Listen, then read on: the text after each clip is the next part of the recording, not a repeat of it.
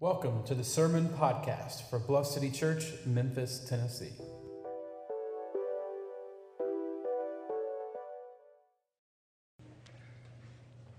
Good morning, and I'll say it again, Happy Father's Day. I feel the need to keep saying that because it's not talked about in this sermon, so Happy Father's Day one more time. Dad, you are not an example in this sermon. Happy Father's Day. It is important for me to just kind of give you context of how this sermon developed. I did something I never do. I have, my best friend is here who's known me 7 years, can attest this. I never do this. I engaged in an argument on Instagram. I don't do that. Maybe Tom is rubbing off on me. I don't know. Not that it's a bad thing, but I was really proud of myself. You don't have to, but I was. Engaged in some discussion on Instagram. Someone that I had known from the past was commenting on someone else's post, saying some very homophobic things, and I made a comment and said, I think that you are showing your homophobia, and we can agree that Christians everywhere have thought differently than you. To which this person responded, no, this has been like 2,000 years the church has agreed on this. And I thought, okay, well, that is going to help form this entire sermon. So go into that with that conversation in mind, that interaction in mind. It might be helpful for you. So we're discussing 1 Corinthians 8 this morning. Mary read that for us. Thank you, Mary. Where Paul encourages the powerful and the privileged members. I think Tom has talked about this a lot. That's mainly who he's writing to, are the powerful and the privileged within the Corinthian church, to stop exerting what they consider their superior knowledge over the less privileged, even oppressed members of the congregation. We've seen throughout history of the church how Christians have wielded scripture against others to lord their freedom over others, to justify unloving behaviors and actions, and even perpetuate injustice and inequality. But Paul's basic message in this chapter is, humble yourself.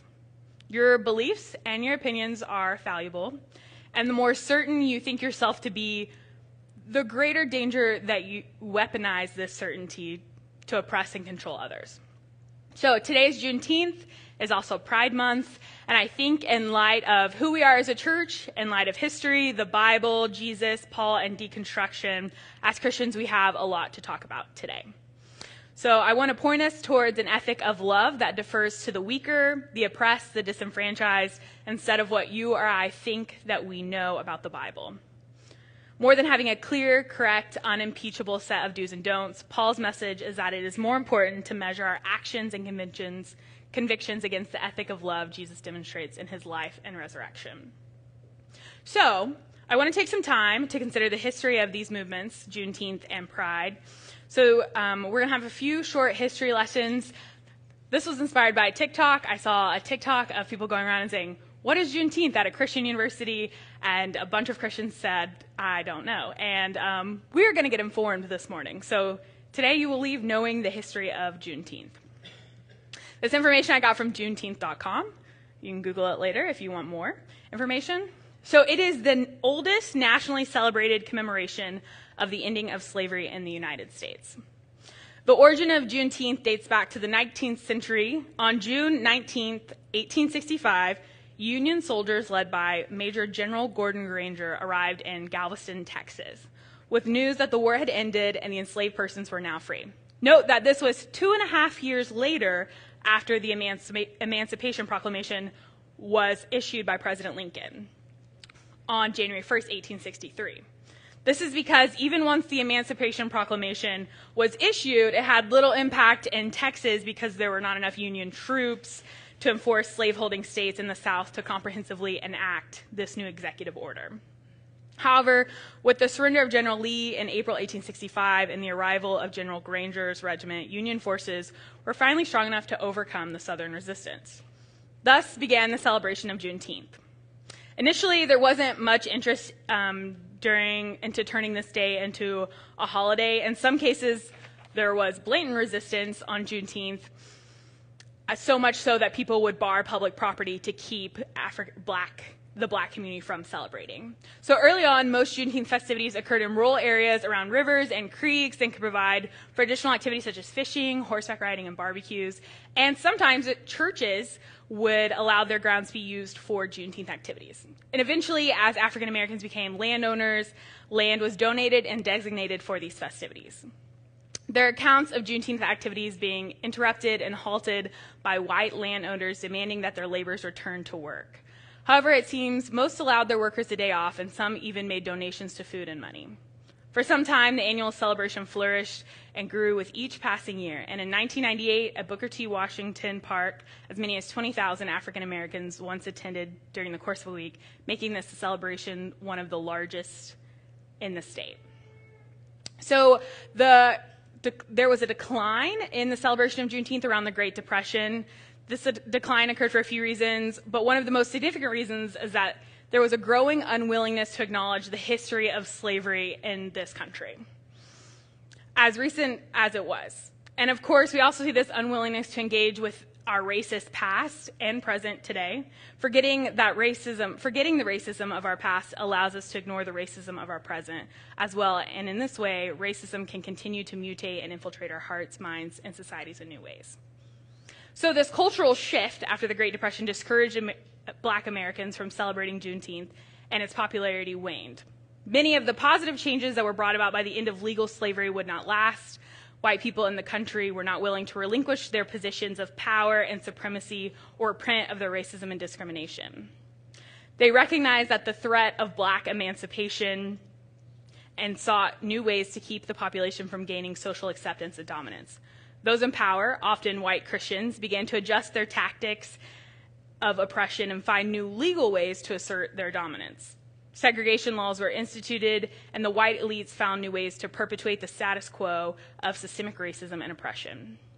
This is a part of the history of Juneteenth that we must not gloss over. The Civil War was over, the Emancipation Proclamation was declared, but the changes did not fundamentally alter the prejudicial beliefs of white America in power. The Civil Rights Movement didn't fix this problem either. As monumentous and as invaluable as it was, racism found a way to mutate once again.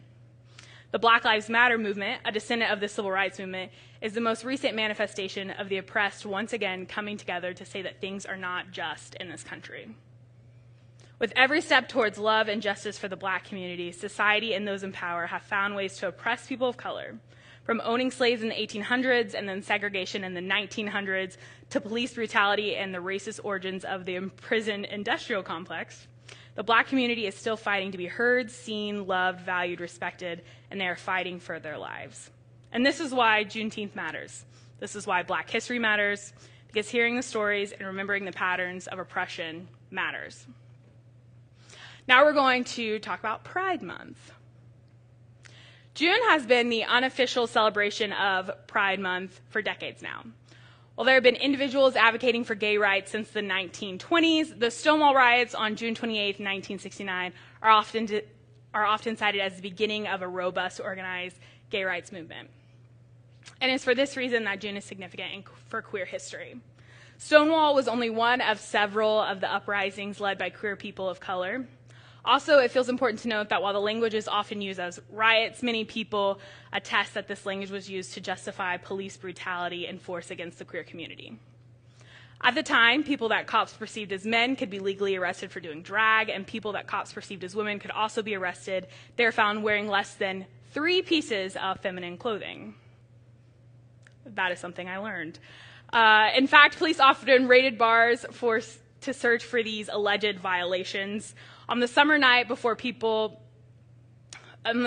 most people cite as the origin of Pride, the patrons of the Stonewall Inn bar in New York City, led by trans women and femmes of color, fought back against another police raid.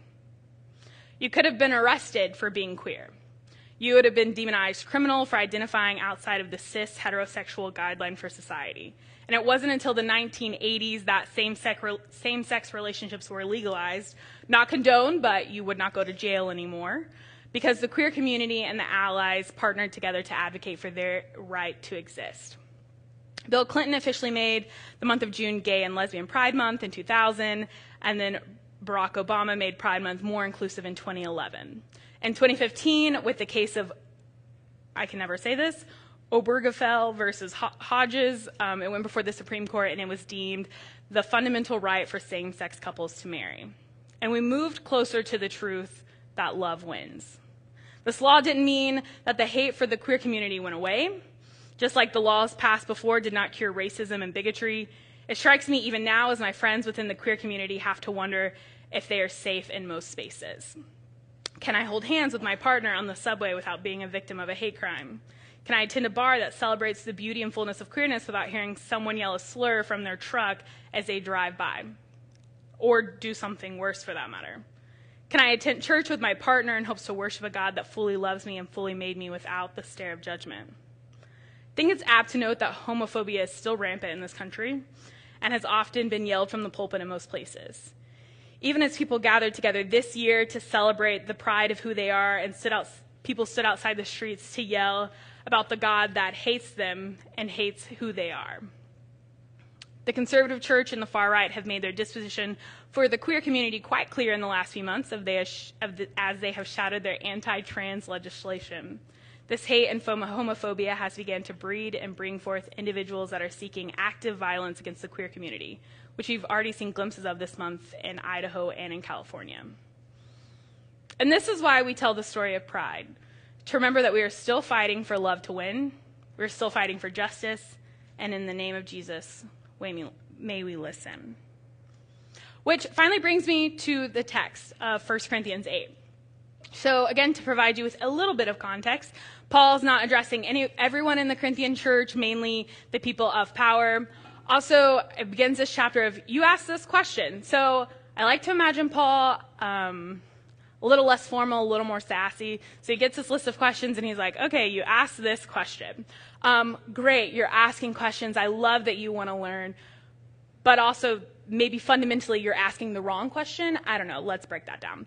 So he's talking to these people who have social status and power, and who also have a reputation for not caring for the vulnerable in their community. I think that's important to partner that understanding with this text. Okay, I'll get there. In this specific passage, Paul's warning the Corinthian church about eating food offered to idols. For more context, the meat offered on pagan altars was usually divided into 3 portions. One portion was to honor, was for the worshiper to take home. One was for the god, and then the third portion was to the priest, and if he didn't want it, he could sell it. I was reading commentary, and it was like, Christians even then were cheap, and they liked a deal on meat, so that's why they were interested in buying this meat from the temple, because it was cheaper. I just thought that was funny. I was like, this commentator is roasting Christians. All right. I don't know how he got published. Anyway. So this issue raised a lot of questions for the Corinthian church. They're saying, all right, so just to specify, we're into this new faith thing, and we have some questions. Like, can we buy the cheap meat? We know that it doesn't matter now. Can we get this deal? And Paul's like, great question. You're understanding the fact that eating meat that has been given to an idol, to a God that we do not believe in, that seems a little morally neutral. But he takes it a step further and he says, but what you're not asking and what you're not considering is how that action affects other people. And I think that Paul would say that's the entire intention of his letter, is the understanding of your development of faith, your relationship with God, is no longer something you can separate from your relationship with other people. So the idea that you can purchase cheap meat and eat it because you know that morally it is not wrong, it is morally neutral, is no longer the important question. The question is, how does that action show love to those around me? And Paul says, it doesn't. You're not even asking. You're not even considering the people around you. So again, this chapter is asking the question of whether or not it's permissible to eat meat offered to idols. On its face, it's relatively neutral example. Paul even says, we all know that an idol is not really God and that there is only one God. And it's true that we can't win God's approval by what we eat. We don't lose anything if we eat it, and we don't gain anything if we do. So it appears Paul is saying that there is nothing inherently right or wrong about engaging in this behavior. But the stakes are often significantly higher. What if the freedoms we believe we have the right to exercise are hurting others? and asking us to prioritize acting in love over exercising our freedoms. Paul is privileging love and love in action over knowledge and certainty and even correct understanding. We know that we all have knowledge about this issue, Paul says, but while knowledge makes us feel important, it is love that strengthens the church. As he begins to address the specific situation, Paul talks first about the principles of knowledge and love. He acknowledges that, yes, they have a rational understanding of eating meat offered to idols. The knowledge is there, and they're exercising that knowledge to tell others that they have this freedom to do what they want. Paul doesn't dispute their knowledge. He doesn't say they are wrong. Instead, I think what Paul does is he redefines what it means to be right. To be right is no longer to say, I have this knowledge, I have acquired this knowledge, I now understand the moral and ethical code of the Bible. To be right is to say, I have considered my neighbor and the actions that I have done, and I choose to act in a way that is loving. I think this is really interesting. I'm going off script. That's okay. I think this is really interesting because what I have found to be the most true as I interact with people who believe vastly different than I do is that it is often the people often saying the most hateful things are the one pointing back to the Bible to justify them. And I think it's interesting because if you read the Bible, if you read this story, if you read this context, Paul is saying your ability to interpret what you think is right is not the point. And it is not building up the church, right? So these conversations, these slurs that are used and justified by the use of the Bible are doing the exact opposite of building up the church and pointing them in a way of love. Thank you for listening to that. We'll go back to the script now. And so Paul expands his argument in verse 9 through 13, briefly stating, he's conveying to his readers that their discussion to do what they want because they can and believe that it is okay is in fact not the point of faith. Faith is meant to lead us into deeper acts of love for ourselves and others. Faith encompasses both what we believe and how we believe compels us to act. So this week on Instagram, I asked some of my followers, what do you think the word or the term love wins means? None of you guys responded. I just want to take a note and say that. Next time, maybe engage in my Instagram polls. That would be nice. Don't worry, my other friends did respond, though, so I have some content for this sermon. I think it's really interesting because if you are in the church and you hear the phrase love wins, it is mostly associated now with the queer community and their push for equal rights. But I think it's fair to say that love wins is inherently a Christian value. One of my friends commented on one of my friends. I just want to emphasize, you can comment on my stuff. Okay, thanks. I'll leave it at that. One of my friends commented that he understands the phrase love wins to mean that love is telos. So telos is a Greek word defined as the end goal. So I love that. I think that was helpful for me in forming the sermon. To say love wins is to say that love is the end goal. Derived from the word telos is the word tetelestai, meaning the work is complete. My mentor, when I was younger, had the word tetelestai tattooed on her wrist. I thought it was so edgy, so cool. I now forever know what that word means and where that came from. And so to connect those things I thought were really fun and awesome. So the idea of tetelestai, Jesus saying, it is finished as he died on the cross, connected with the Greek word of telos, the end goal or ultimate purpose, I think relates to us that in the act of Jesus dying on the cross, love began to win, right? And if love is the goal, if love is telos, that means love was before time, during time, after time. So we see this continuation of God being love, God being present, God being in the middle of humanity, and then God finishing, ushering in the act of love through the sacrificial death on the cross. Love is the beginning, the middle, the end, and the end goal. The ultimate victory and the accumulation of love is found in the resurrection. That love overcomes death, Love leads us to a life of freedom, of resurrection, of a new life that is no longer bound by fear or the need for certainty. Looking at the history of the church, it makes it clear that Christians have never had it all right or all figured out, and we will never have it all figured out. I hope that's okay to say. I stand by that statement. We're reading the book, The Sin of Certainty, right now by Peter Enns, and I think that this is what he is saying. Our students are reading it, and we're excited to discuss it. Historically, the church has been wrong about a lot of things, and I think it would be ignorant to say that we will not continue to be wrong about some things. And this is a large part of why Christian history is and always will be riddled with schisms, reforms, conflicts, shifts in theology and liturgy practice, some for the worse and some for the better. We must reject the hubris of thinking that now, in the 21st century, we have finally perfected our knowledge of God and our understanding of the world. Because we haven't, and we never will. But I tell you, the good news is that it is not knowledge that builds the church, but love. Therefore, the foundation of the Christian life is not being right or being certain or defending and exercising one's freedoms. No, the foundation of the Christian life is love. In other words, love wins. We hear this expression a lot during Pride Month. It is an expression of freedom for queer people. And it also encapsulates the ethic that Jesus exemplified in his life, death, and resurrection. I would argue that love wins is an inherently Christian statement. It is an affirmation that in the hierarchy of things that inform how we live as Christians, love reigns supreme.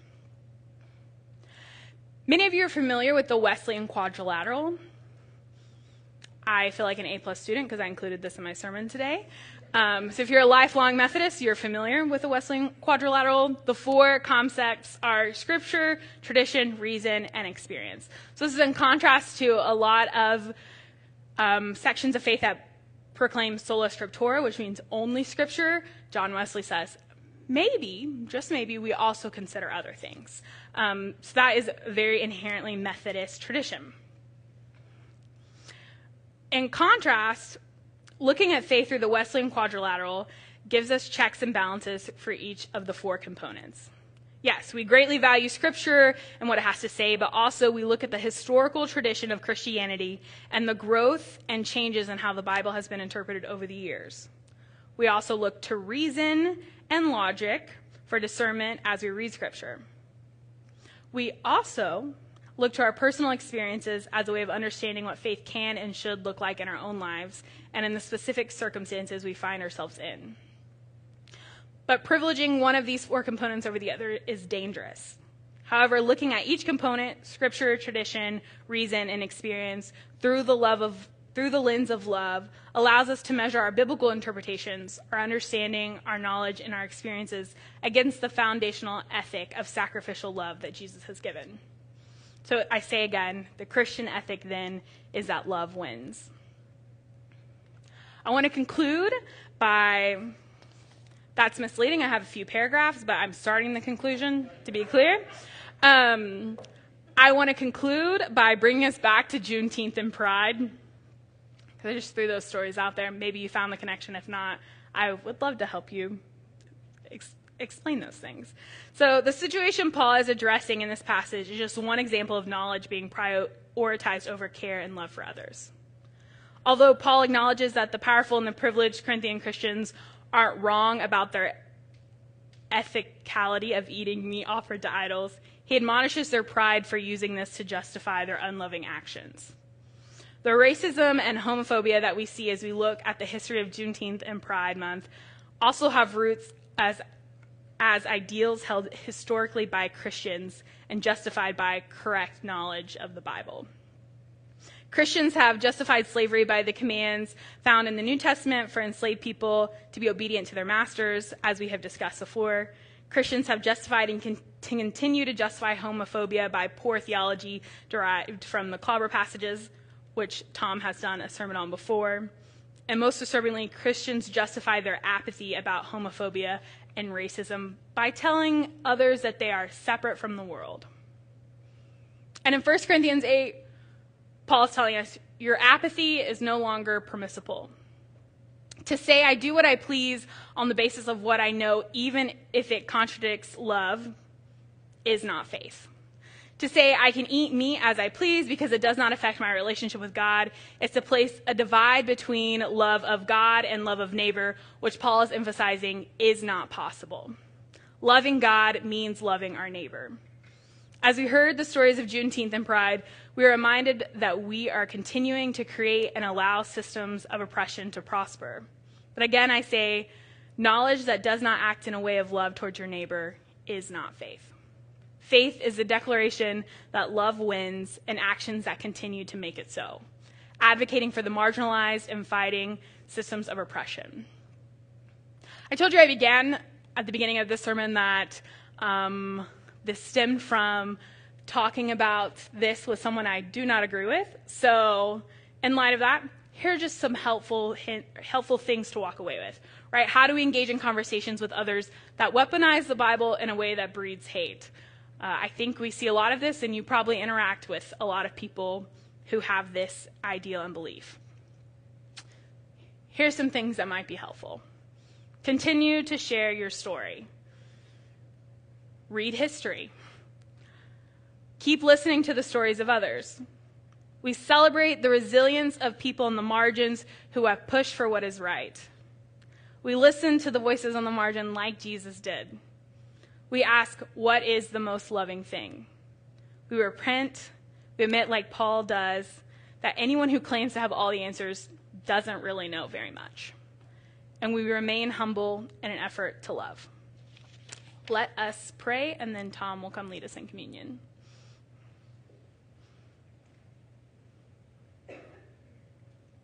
God, we acknowledge that there is so much that we do not know. But we thank you that you did not base faith off of knowing.